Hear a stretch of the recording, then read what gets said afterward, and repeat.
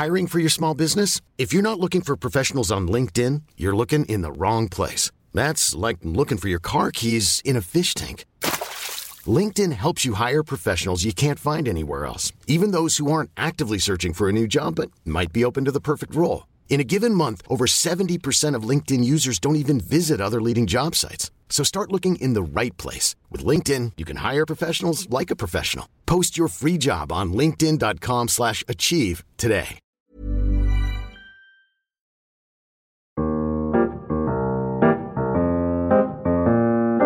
This is Dr. Christopher Perrin with another episode of the Cafe Scole podcast. In this episode, I'm delighted to interview author Danielle Bennett Dukes. Danielle has homeschooled her children, 6 of them, and she's a native of New Orleans. She's married to Dion, and she's a co-founder and former board member of the Nyanza Classical Community. She's also a graduate of Circe Institute's apprenticeship program. It was a delight to talk to her about education as beatitude. You're going to enjoy this conversation, I'm sure.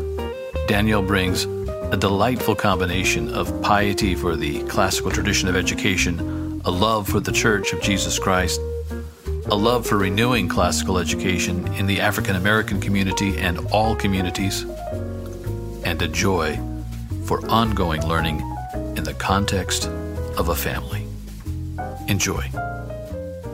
Danielle, you've spoken from time to time about the Beatitudes. Mm-hmm. How do the Beatitudes inform your goals and your methods as an educator?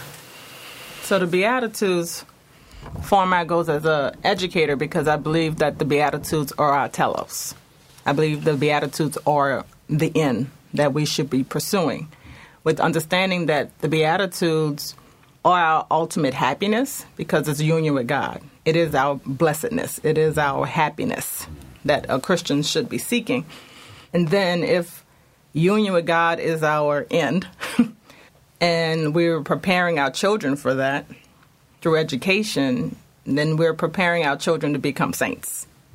And then I think that properly orders our curriculum, our purpose, the way we go about it, how we view our children, how we view ourselves as teachers, and education with the idea of beatitude at the end potentially has the ability or should have the ability to fit us to belong to the communion of saints.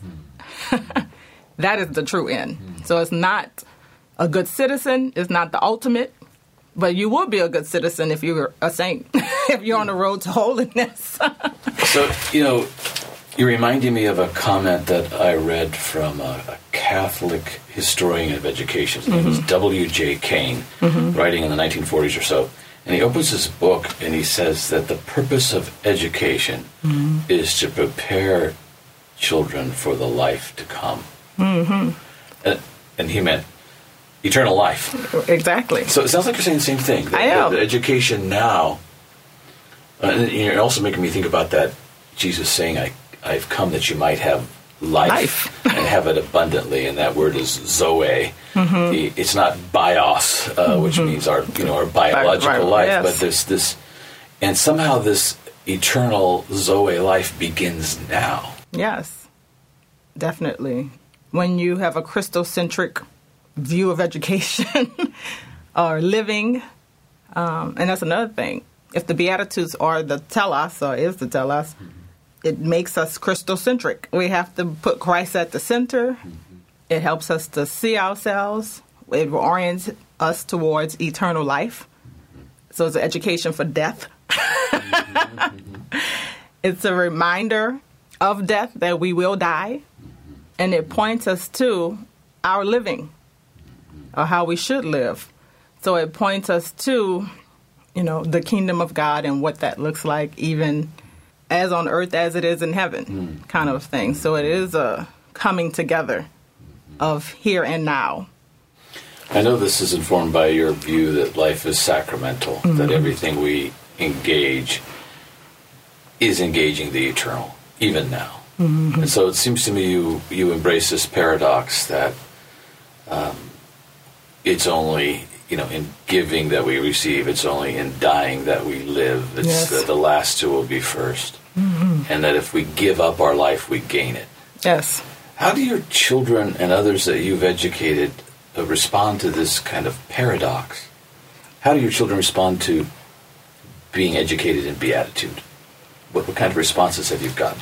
I believe it's what I've seen in them. It orients them and points them in the right direction. So what it does, it doesn't help them to fit in necessarily to the cultural move and waves of society, but it helps them to see in a way that helps them to embody grace, because that's ultimately what I want to see happen in their life, and it helps them to look for grace. Mm-hmm. And so it helps them to be able to connect with other people because they understand, that we are made in the image and likeness of God, mm-hmm. that we're the child of the Most High God, whether other people recognize it or not. Mm-hmm. So in a way, it helps them to be people who are walking in love, who are abiding in Christ. And in its ways I can't plan or make happen. So it's not like I'm making this happen, but a constant orientation and pointing to helps them to see in order to be the people that God are calling them to be. So while reading Great Expectations, chapter 8, just being shocked as their teacher, that chapter ends in confession of my students. So Pip in chapter 8, he's at Miss Havisham's house for the first time. They're playing cards. He's playing cards with Estella, a child of his age, and Estella brings to Pip's attention that he is beneath her in some way, that his hands are coarse, he doesn't know the names of cards, his boots are thick, and Dickens says it's as if Pip caught an infection. He became aware of himself in a way that made him feel less than who he was. And my children's response to that was with tears. And I was shocked because I did not expect that to happen. And I couldn't have planned it. There's no way I could have made it happen because we're reading aloud in a park. And so that chapter ends, we're reading aloud to one another. And one of the children starts to cry and say, I've felt what Pip has felt. I've experienced that.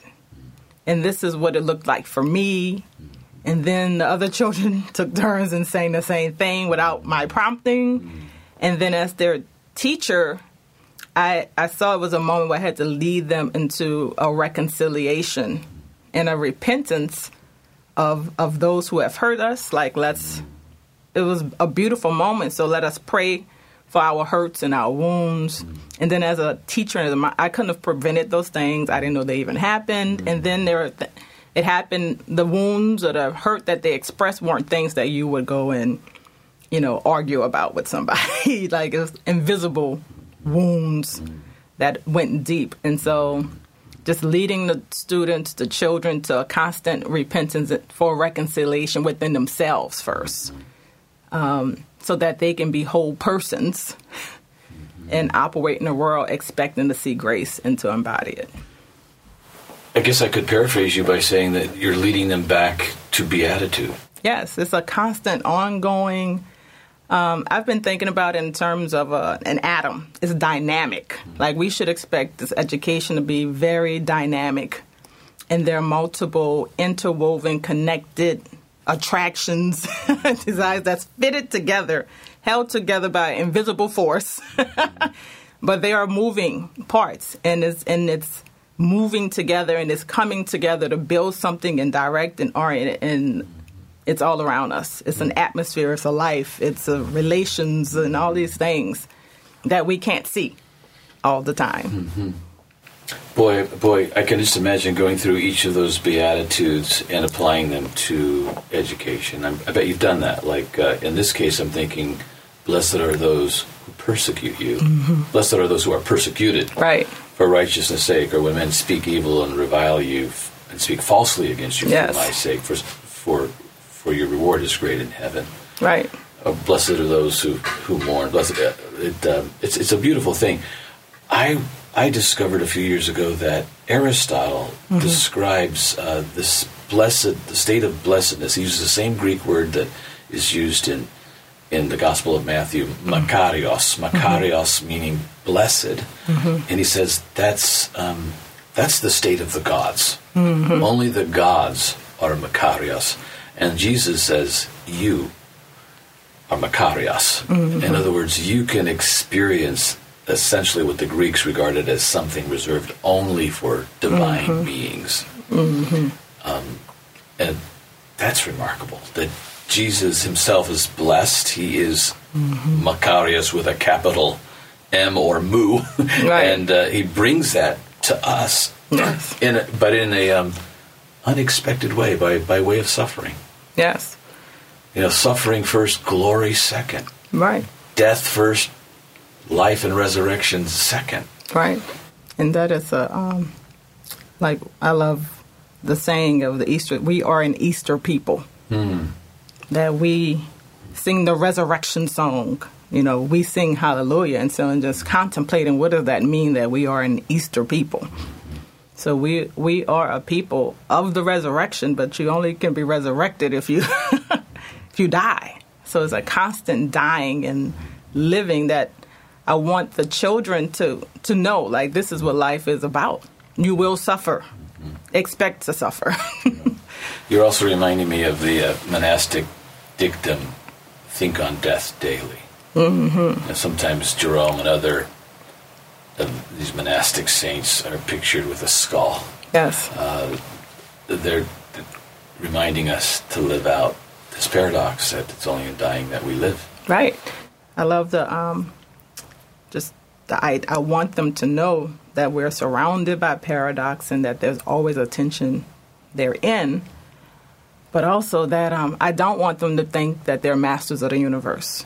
I think sometimes the temptation of being well-educated and well-read is to think that you know it all, and that it's only in knowing, And so that you become. And it's not just knowing. You need to know and to see and to be it. It should be something that unites us to others and unites us to God. And so it's just not in knowing the facts or the right thing to be able to discuss books. Like, that does not save. It doesn't even make you a good person. You could have read all the books of all humankind in all cultures and all languages, and you can be an evil person. So I really, and in knowing that you do have an end of your earthly life, that I think that helps to orient you. It's a constant orientation that I would like to take place. Like, you need to know where you are and to know where you're going. You need to know the past in order to go forward. You need to know that the world is full of darkness, but at the same time, that it's bathed in beautiful light. And so I think, and I'm also trying to buoy them and strengthen them I want them to be able to ride the waves of this stormy sea. That you are in a sea, and you will feel adrift at times, you will feel lost at times, but you're not alone, that you're in the ark. And so I'm trying to, because I'm not going to always be there. And so when they go off to college or wherever their next steps are, I don't want them to be turned around so easily. I don't want someone to come and say, well, Christians are this or that, or this and this happened and that. And for my children to say, or my students to say, oh, I didn't know that. Let me go and follow you now to see what you're talking about. Because that's the current temptation that's in the world. Well, it's always been there, but we see it so easily that our ways of thinking and being and living is not... is under attack in many ways, just from a Christian perspective. And so I'm trying to strengthen them to live in that world and resist those temptations and stay on the path that God has for them. Yeah, it seems that each of the Beatitudes would be great preparation for that. Yeah, and times when you're going to have to mourn. Yes. Times when you're going to have to hunger and thirst. Right. Times when you're going to have to be a peacemaker. Yes. And the idea of beatitude as place. I remember reading something like it's a geography. It's a place to dwell, like in with the idea of beatitude. And so I think it's grounding and rooting to be part of that blessedness and in union with God. Like it's a place to reside. It's a home. And so no matter how, and that's the thing that I'm not trying to tell them what it looks like. So that's another thing. Well, blessed are the hungry, or let's go, the temptation of a lot of education in schools and teachers, like, okay, Jesus said, let's feed the hungry. So let's go on Thursday, the first Thursday of the month, we're going to go feed the hungry, which is a great and noble thing. But it's like, I want you to live within the being merciful. Why do we feed the hungry? Or just the idea of what does it mean to be hungry? Like, can you be hungry and still have food? Like, have enough bread to eat and yet be hungry? Can you have, cases of water and still thirst? And so I'm trying to not just be, it's not just an experiential thing. It's something to really ground you, orient you. It's a place of being that directs you to where you're going. So it's that's why I say it's dynamic. So it is, it's the Beatitudes itself, but it's also the union that you're constantly seeking. As you describe, like the particular circumstance of being hungry or thirsty, you mentioned mercy. It seems to me that each of the Beatitudes may become pertinent and important at various times in one's life. It's almost as if Jesus is giving us a kind of rubric, if you will, that is a full preparation for a variety of circumstances that we'll encounter on the stormy sea. Yes. That you've mentioned. Times when you will be called to be meek. Right. Times when you will clearly need to show mercy. And times when you'll need to be able to endure under persecution or people speaking falsely about you. Yes. Which is a terrible thing to have to bear. Right. And then it helps you to enter or be able to understand the persecuted or someone who feels persecuted, whether you understand where they're coming from or not, whether you agree that they're really persecuted or not.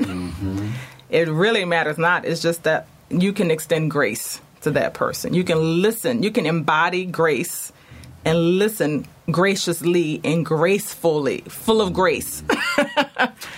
Boy, you're making me think of that passage in Hebrews. It says we have a sympathetic high priest who is tempted in all manner as we. Jesus hungered. Jesus thirsted. Jesus was persecuted. So he himself sympathized. And it sounds like you're saying we then follow in his footsteps, and then we can sympathize and love our neighbor. Yes, we're supposed to be imitators of Christ. And so as, looking at, how when Christ interacted with sinners, with strangers, he didn't do an inventory there was no application of worthiness or need. He didn't always even point out what's wrong with the person or you don't have the right this or that. He just entered into a relationship with that person. That's what we see. He extends hospitality. He just is. He with the people who come to him. And then is in that interaction of the relationship that they thus have, that the people are now able to hear or see and be differently. But it's not always a preaching or lining up of right attitude or even right thoughts or right, whatever it is. What we see in the gospel is Jesus living his life. We see him engaging in ministry and people being attracted to him. We see him talking with the Samaritan woman at the well and him seeing her and thus she seeing herself and seeing Christ. So that's what I mean by embodied grace, and that's what I I mean by beatitude and it being orienting. So it helps us to, if we expect union with God, if we expect to be imitators of Christ, if we expect to see and walk in grace, we can't help but to be a gospel people or an Easter people. Mm-hmm. Boy, I would love that. I would say a blessed people, a people of the Beatitude who embody those Beatitudes. Thank you. That's just a lovely way of thinking about education. It leads me to think about this book I know you love, which mm-hmm. is Beauty in the Word mm-hmm. by Stratford Caldecott. Mm-hmm. Because he says teaching is ultimately a teacher loving a child. Yes. And considering a child as a remarkable creature made in the image of God, whose eyes are wide open mm-hmm. with wonder. Yes. Could you talk about that a moment? What does it mean for us to become like children, mm-hmm. That we might kind of, with that single intense focus that children have, gaze yes. at something wonderful and true yes. without distraction? Right. I think that, like, if we start to contemplate a child, it's like, what I'm most struck by immediately how open a child is. They don't have categories that block people out. You know what I mean? They don't look at a person and say, well, you don't look like you fit into this category. We cannot be friends. You're the wrong color. Right. Color, ideology, politics, whatever it is, uh-huh. children are not walking in that mm-hmm. mindset. Mm-hmm. And so a child, especially think of a 4-year-old, somebody who really is, new and engaging into the world, they're so open. They receive others. And then they enter into relationship with one another. They respond accordingly to hurt.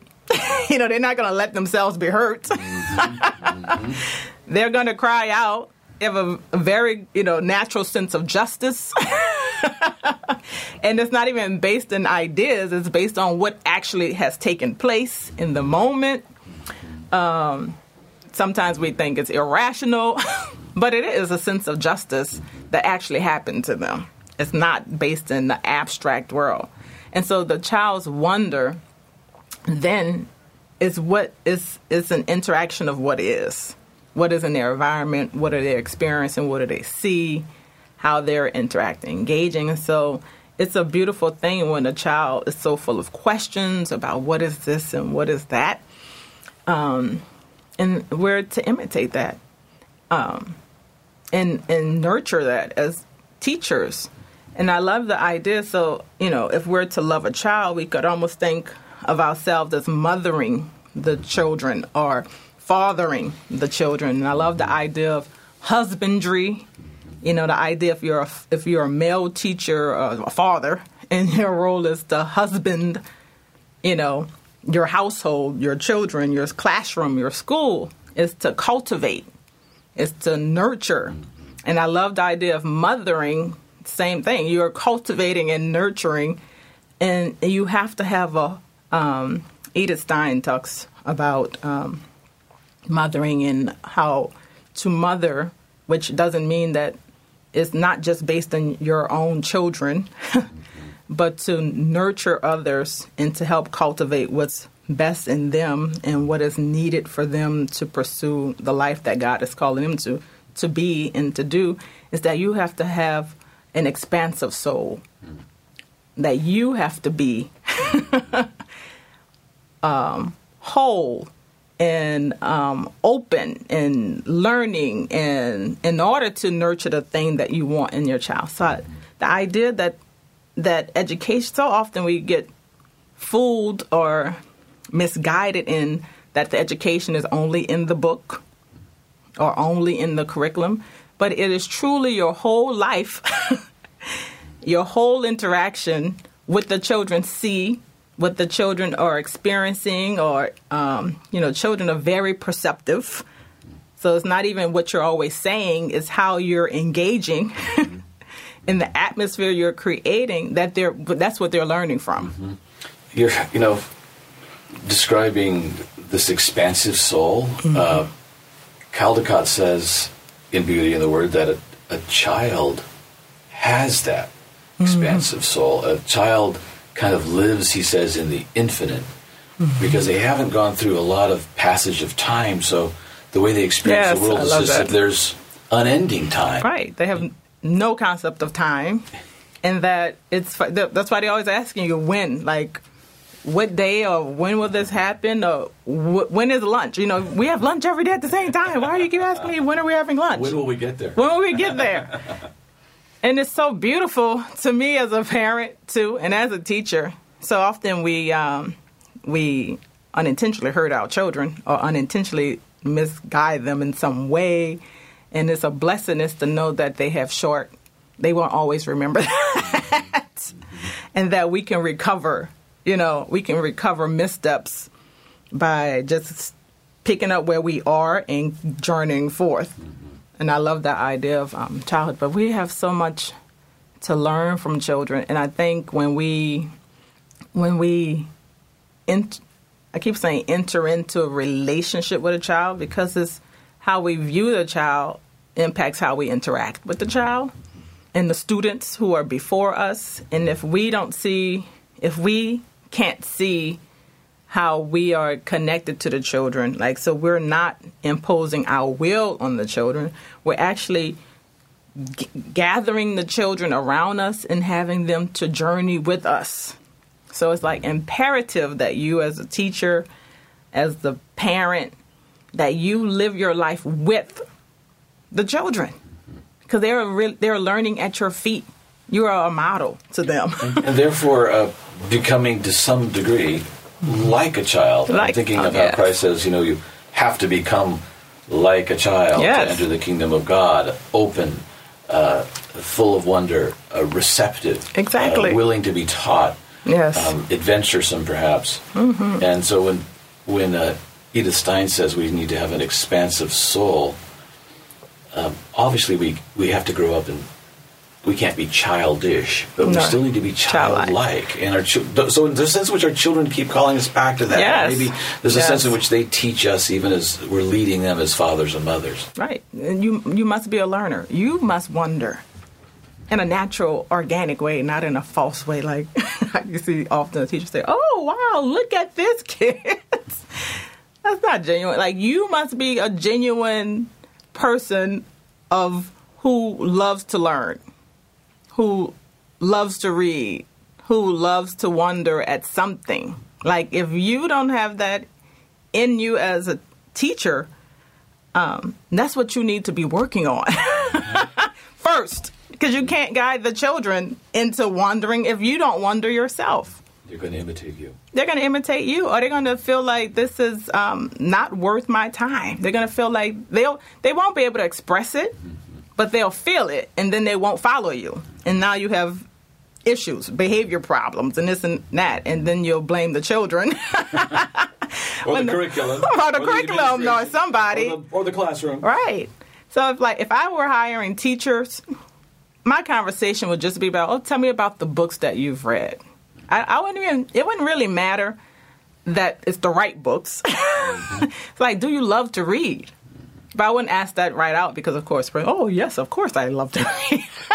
But I would try to have conversations with the teachers that I'm hiring to see if they truly love to learn. Do they wonder about anything? Just anything. Not even the right things. But if they have a sense of wonder, of learning, of being a reader, if they can see the world differently or in any way with any depth beyond themselves, that's who I would hire. Because we can always cultivate the culture of the school through we're going to read these books together. And I would love, I don't even mind if you have a difference of opinion, long as you know how to have a conversation. We have a group in New Orleans, the School of Conviviality. So I want you to be. That's what I would be looking for. Well, that concludes this episode of Cafe Scole, as we've talked with Danielle Bennett Dukes from New Orleans. In future episodes, we'll feature some additional interviews of Danielle and some others who share her conviction for bringing the classical tradition of restful education to homes and homeschools around the country. You can enjoy more of Danielle's teaching and training by going to the teacher training platform ClassicalU.com, where she's featured in a course entitled The Integrated Liberal Arts Education as a Whole Life Endeavor. Thanks for listening.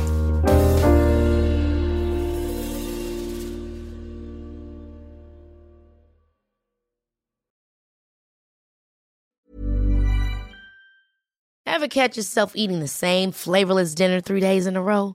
Dreaming of something better? Well, HelloFresh is your guilt-free dream come true, baby. It's me, Keke Palmer. Let's wake up those taste buds with hot, juicy pecan-crusted chicken or garlic butter shrimp scampi. Hello Fresh. Stop dreaming of all the delicious possibilities and dig in at HelloFresh.com. Let's get this dinner party started.